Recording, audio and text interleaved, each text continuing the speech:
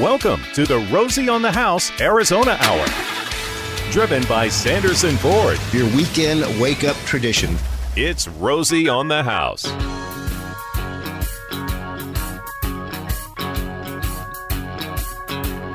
Come on in, y'all. The door's wide open. We're here to get you fired up and get you going. Get you educated, get you smart. Anything having to do with your house, home, castle, or cabin. That's why Rosie on the House is here for you.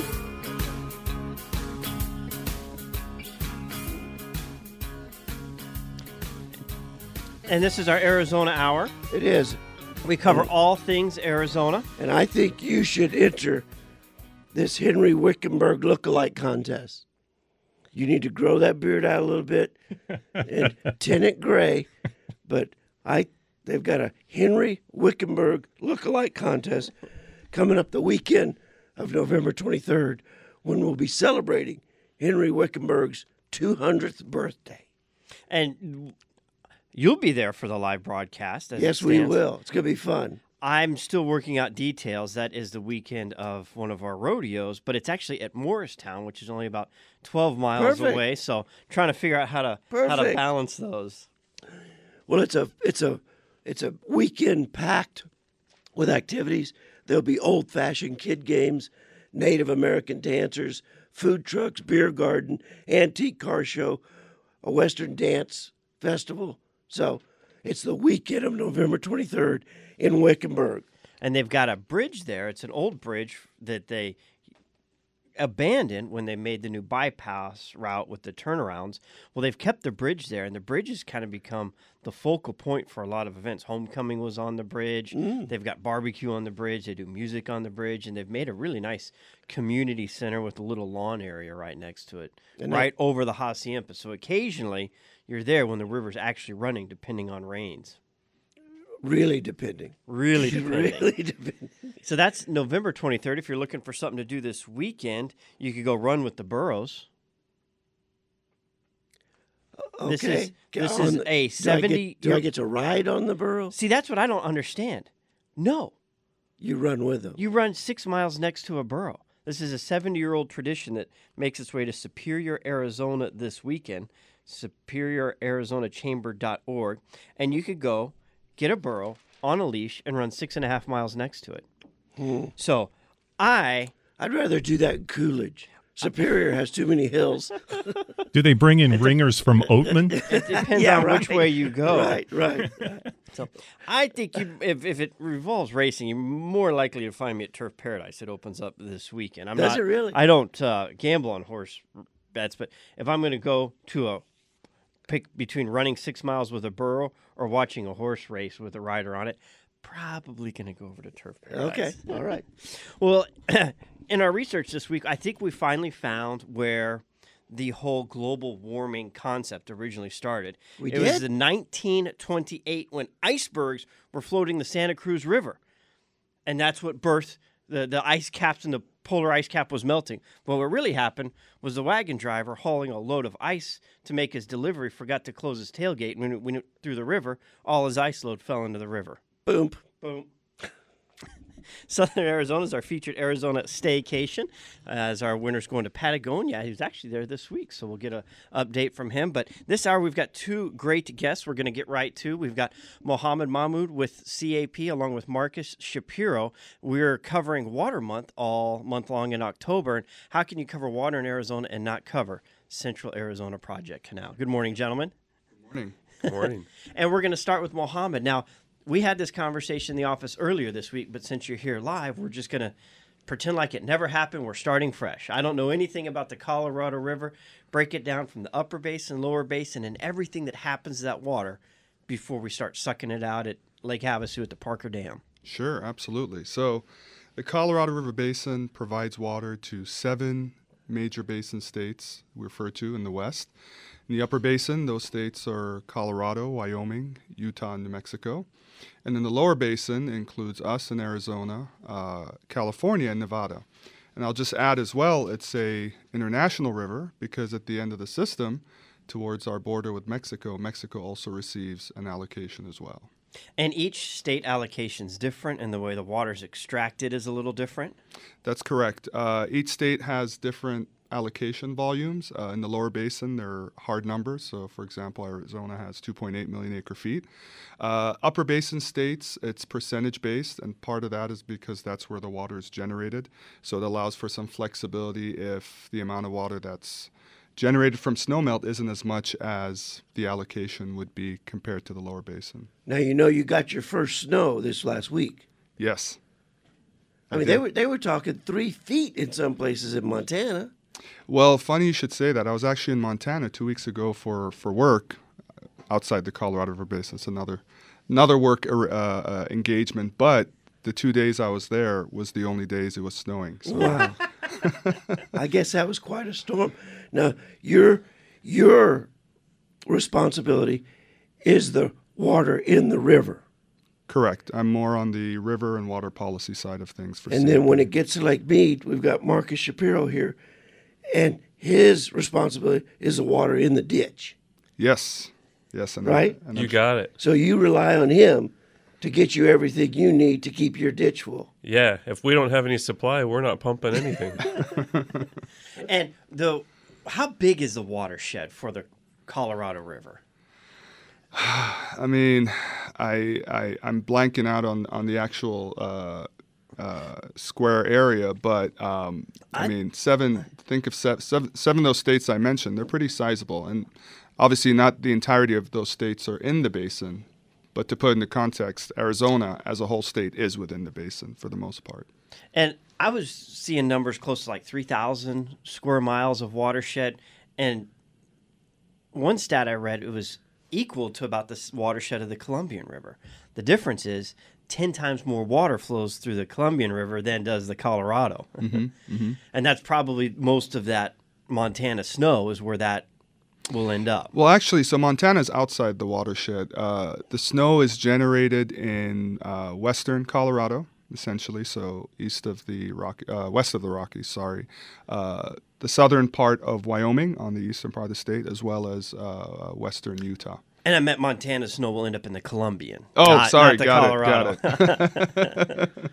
So all that snow is just outside of our watershed for the river, and coming down through looking at all of it, there's 2 metropolitans that are outside of the watershed that get the water. I thought, I wonder how they snuck into our watershed on that negotiation. So, Mohammed, what does your day-to-day look like? What do you do? Like, if I was you, I'd be fishing every single day, checking water. Product research. Yeah, checking water levels and phoning into the office. I wish I had the time to be able to do that. But What does your day-to-day look like? You know, to be honest, Rosie, it changes from day to day. I mean, a lot of it, as you'd imagine, I'm behind the desk crunching numbers, running models, doing analysis. A lot of it is also traveling to meetings with other representatives from other basin states to talk about water negotiations, water policy issues. Other times I'm out on the road presenting on behalf of CAP, educating the public and discussing what's the newest topics of the day related to our water supply. So day to day, it's very variable, but in a good way. And your obligation is to give Marcus how much water? As much as we can pump. That keeps the state within its allocation. Now, folks, I know it's early, and you may have only had 1 cup of coffee so far. Marcus, talk about what CAP uses to get the water out of the Colorado River. This will blow your mind. So CAP is the single largest user of electricity or power in the state of Arizona.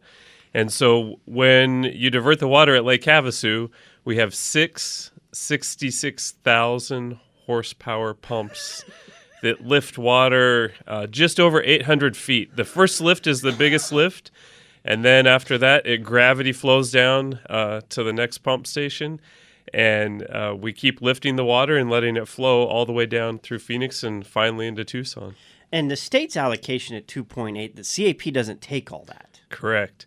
So CAP is interesting in the fact that our right to divert water, our allocation, is actually unquantified. And so we're able to divert everything that isn't used on river or by a higher priority user. So it's 2.8 less what's not diverted is what's available to us to divert. It's kind of a moving target, which keeps it a little exciting. But they were smart enough to engineer it that it could take the whole 2.8 in a year, should you need to, but you're only taking about 1.5.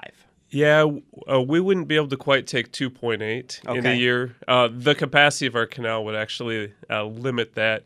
We generally take 1.5. It might be closer to, 1.8, 2 million that we could actually physically divert in a given year. 800 feet lift elevation, goes through the Buckskin Mountain, tunneled 8 miles through the mountains, Yeah. comes out. Let's just, that's mile marker 1 at the Mark Wilmer pumping station. Take us to the next the next marker. It weighs 8 pounds a gallon.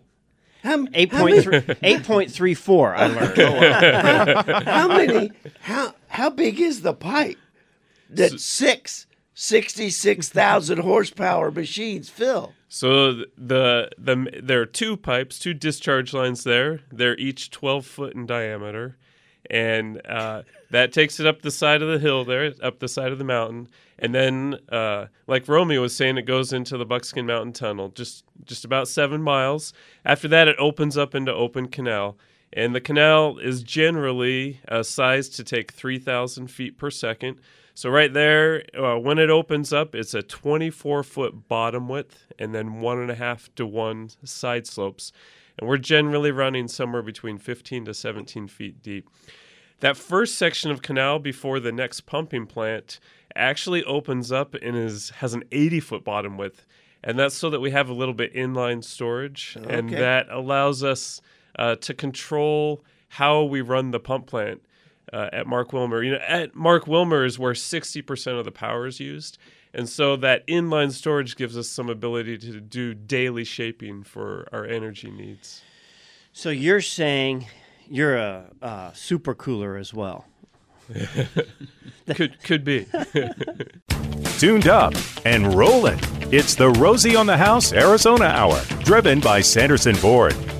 And joined in studio with Mohammed Mahmoud and Marcus Shapiro of Central Arizona Project Canal. And I was joking about supercooling. That's a game we play with our homes to save electricity, and that's what that extra storage does for you at the other side of the Buckskin, that deep area of the storage, so you don't have to constantly turn on a 66,000 horsepower pump. Exactly. We're constantly optimizing every day to see how we can use the least amount of energy and get them and most economically to get the biggest bang for our buck. So moving through the system, what's the next significant point? So like we were just kind of talking about a little bit, in 1985, the first deliveries were made to the Harquahala Valley, and that was for irrigation use. And that was just because they were kind of first in line in terms of building that canal from west to east. And then after that, the system was built in different reaches. Construction began in the 70s, but went all the way into the early 90s. And so as more sections of canal or reaches of canal were built, then more deliveries were made eventually to municipal customers and others as well. In 1994, the new Waddell Dam was finished and completed, and that allowed us to use Lake Pleasant as a storage reservoir, which also plays into how we use power. It allows us to pump and fill Lake Pleasant during the fall and winter months. Off-peak. Off-peak, exactly. And then once the reservoir gets full, we'll wait and release that to meet deliveries, which are primarily downstream of Lake Pleasant during the high demand months, the summer months, and then draw the lake down. And that allows us also then to use less energy to move the water from the west. We're still using some, but we can go into a half plant outage out west and do some of our maintenance even during the highest demand times of the year. Now, Lake Pleasant is built on the Agua Fria. Correct. Y'all, the engineers spent a significant amount of time making sure storm runoff didn't end up in the canal, but the one exception is the Agua Fria that flows into Pleasant. Is there any significance to the amount of water that flows in there that relates to the water, that we're pumping out of the Colorado, or is that offset so insignificant it's not really worth considering? Yeah, the runoff from the Agua Fria is pretty flashy. Some years you can get real big storm events that will run quite a bit, in excess of 100,000 acre-feet in a year.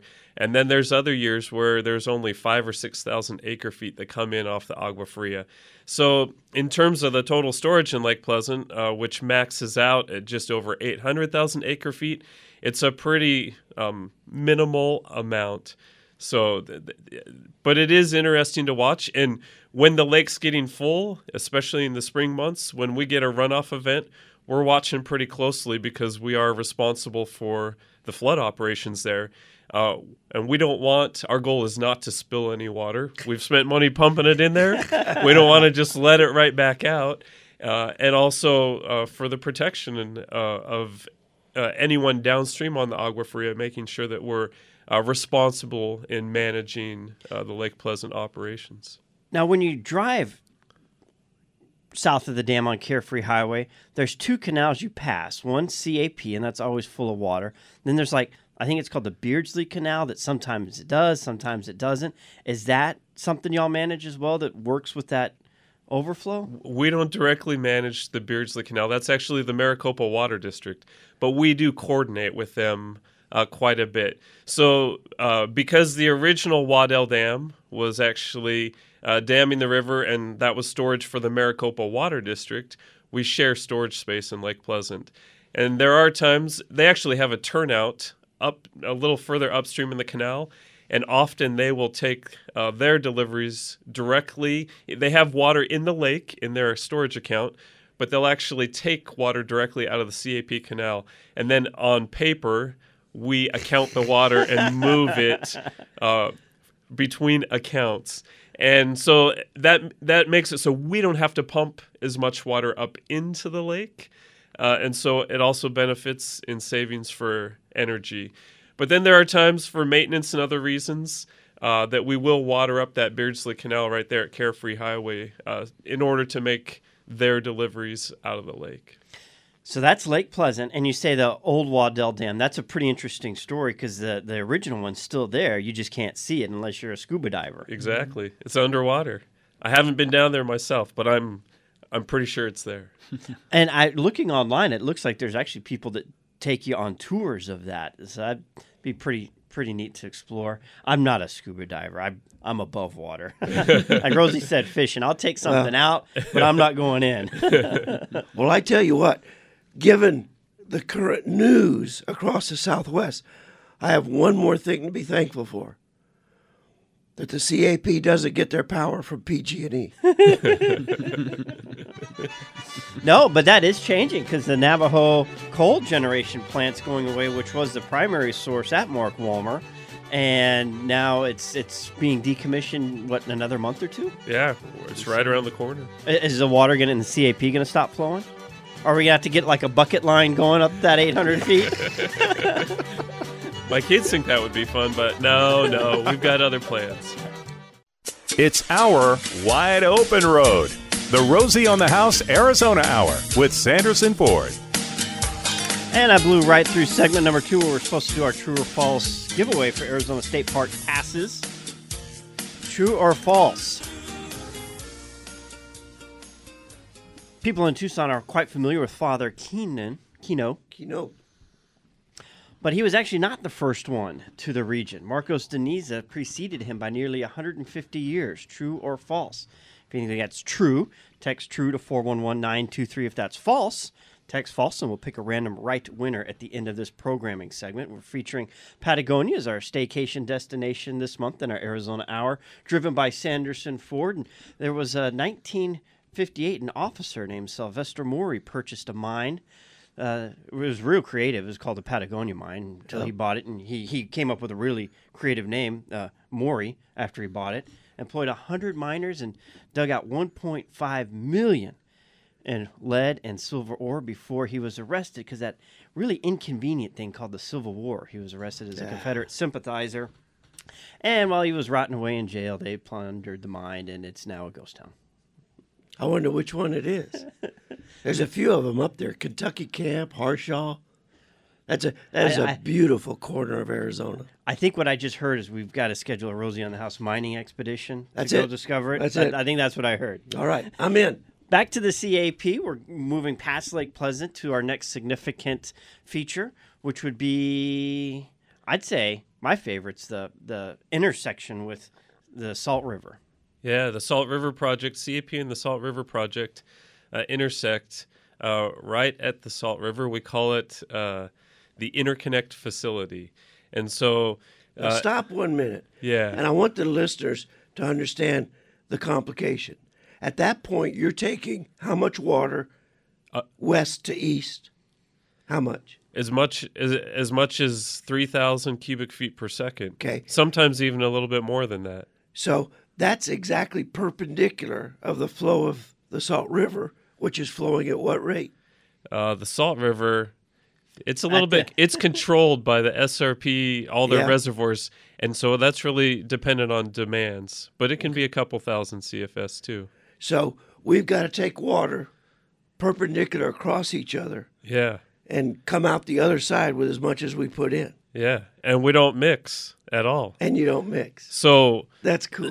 there, you might be familiar with someone siphoning gas, or just using a siphon to move. Tell us, Marcus, water. how familiar are you with siphoning gas? I've never done it myself, but I've heard that it can be done. So I'm more familiar with siphoning water. So we'll siphon all 3,000 CFS under any major river that the canal crosses.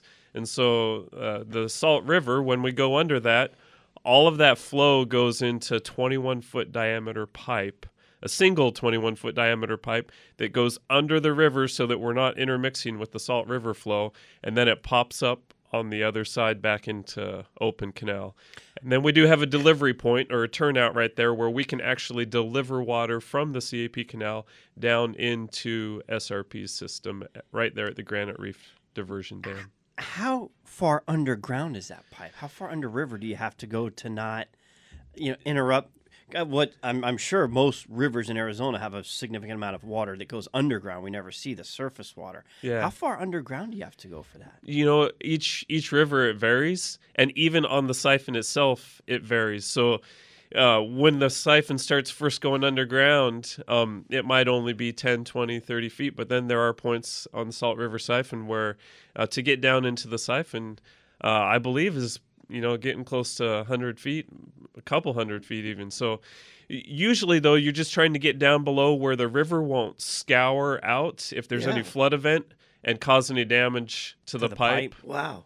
Yeah, I don't imagine you just go down to Arizona Central Plumbing Supply and get a 21-foot pipe or replacement parts for it.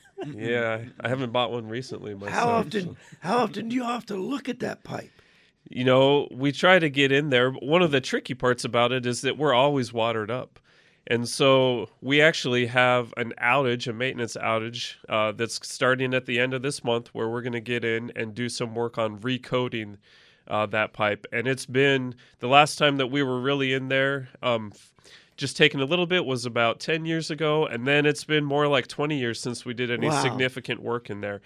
That's taken a couple of years of coordination with our customers and with SRP so that everyone will still have water while we take that out of service for just about 6 weeks. And I just want to add, Marcus can probably elaborate, is we have the capability of putting water into the SRP system at that point, but not vice versa. That's correct. And why is that? You don't have a straw. You don't have a straw in that river. Really the only reason why that is just because it would be, it's a good drop, 100, 180 feet, I believe, down from the canal down into the SRP system.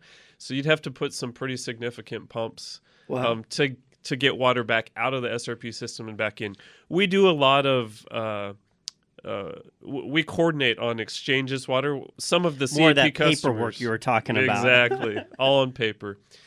But there is talk of looking at someday putting water from the SRP into CAP. And I interrupted your train of thought, but I wanted you to finish that because I think that is so cool. You were saying some of the CAP customers, indirectly get their water from CAP, but they're really coming out of the salt, and y'all just recharge what Salt River pumped out to your customer. So there's lots of variations on how that works. We have some customers that don't have any infrastructure that is along the CAP canal, but they do have infrastructure on the SRP canals. And so SRP will do what we commonly call wheeling. They will wheel CAP water, so we will deliver water into the SRP system at that point, and then that water enters the SRP system and it gets wheeled to a CAP customer further downstream. That's so cool. All right, who would have thought it took that just to be able to have water at your shower in the morning? I mean to tell you. Okay, so we've got the CAP now on the other side of the Salt River. Let's go back up to the Colorado River because Mohammed still has to deliver his 1.5 million cubic feet?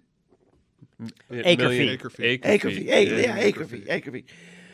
And you were talking about your daily activity is sitting in front of a computer at a desk looking at models. Mm-hmm. I mean, how far out are you modeling? I mean, can you guarantee Marcus in 3 years you're going to give him his 1.5 million? I can never guarantee that, but I can provide maybe some high confidence in those results. But we do our analysis. We can project out to 50, 60 years.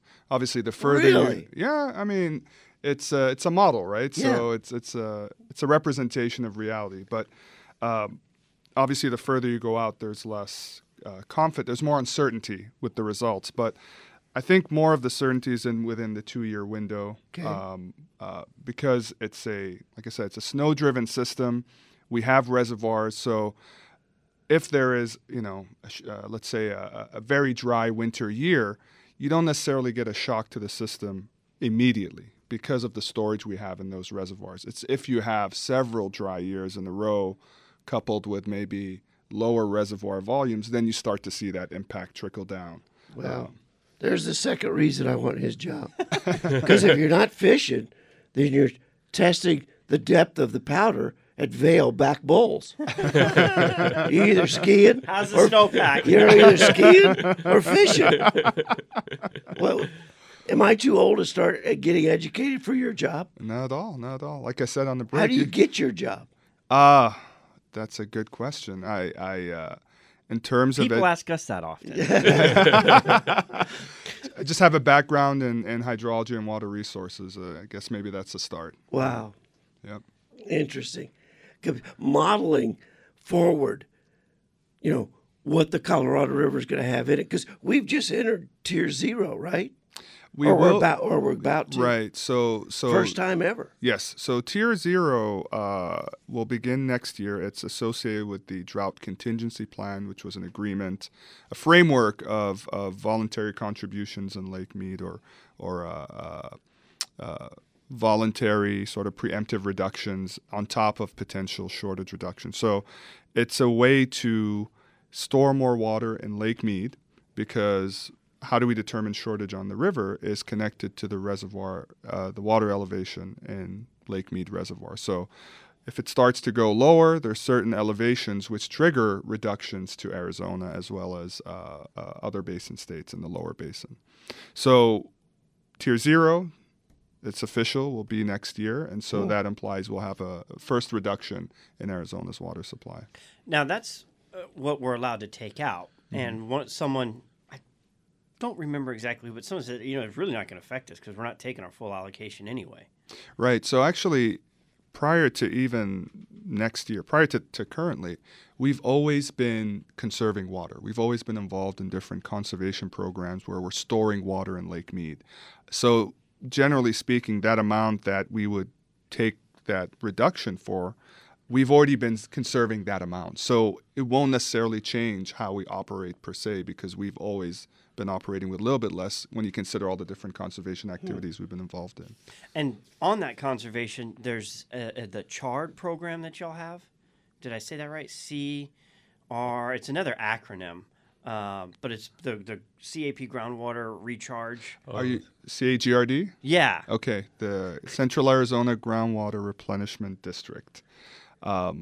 Yes, that's another function of CAP, and how that I guess that department program works is CAGRD helps Arizona to be able to continue its development. So one of their primary functions is in Arizona, per the 1980 Groundwater Management Code, because prior to us being able to get the Colorado River supply to Central Arizona via the CAP aqueduct, we were heavily reliant in Central Arizona on groundwater.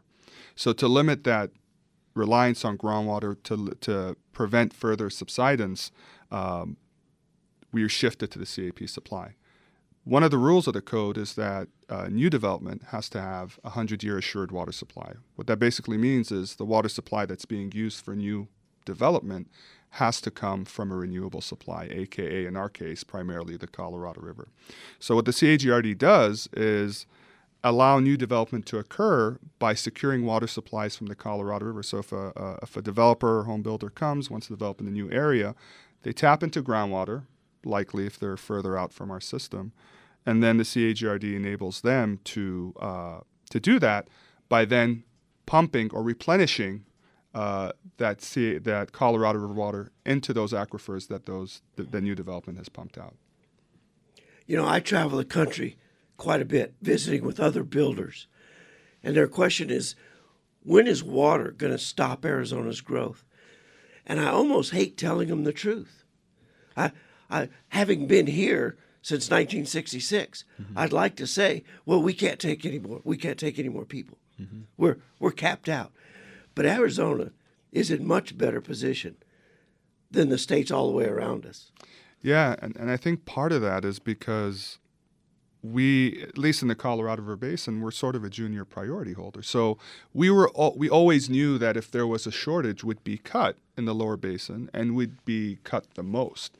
And so for a very long time, we've always been very proactive about how we manage our water efficiently, how we store water, how we augment water. We even have water augmentation programs as well as water conservation programs. So we're prepared for a shortage because we know that if it happens, we would be hit the hardest. Well, it's an incredible statistic to try to understand is in Arizona with 7 million plus people, we're using the same amount of water as we were in 1960 with 80% less people. That's incredible. I think that's a huge testament to you guys and all the engineers that have come together to put our water situation in the great light that it's in. The tank is full, and we're moving through the Arizona Hour with Sanderson Ford and Rosie on the house. Well, you might hear the lonesome whistle of a steam train coming through Arizona next week. No, you're not dreaming. You're going to see the Union Pacific's Big Boy, the 4014, chugging across Arizona. Thought we'd take a moment to talk to Tim McMahan, the corporate relations person at the Union Pacific Railroad in Omaha, Nebraska. Tim, good morning. Hey, Gary, how are you? Doing fine, and it's always a treat to see the Big Boy coming through town. It is a massive steam locomotive, and it's hard to wrap my head around the fact that it runs on two things, water and heat. It's the biggest steam locomotive in the world. Can you tell us a little bit more about Big Boy, the history of it, going back to when it was built? Well, I can tell you that there were 25 Big Boys built exclusively for Union Pacific. The first one was delivered in 1941. Locomotives were 132 feet long. They weighed 1.2 million pounds. Oh, man.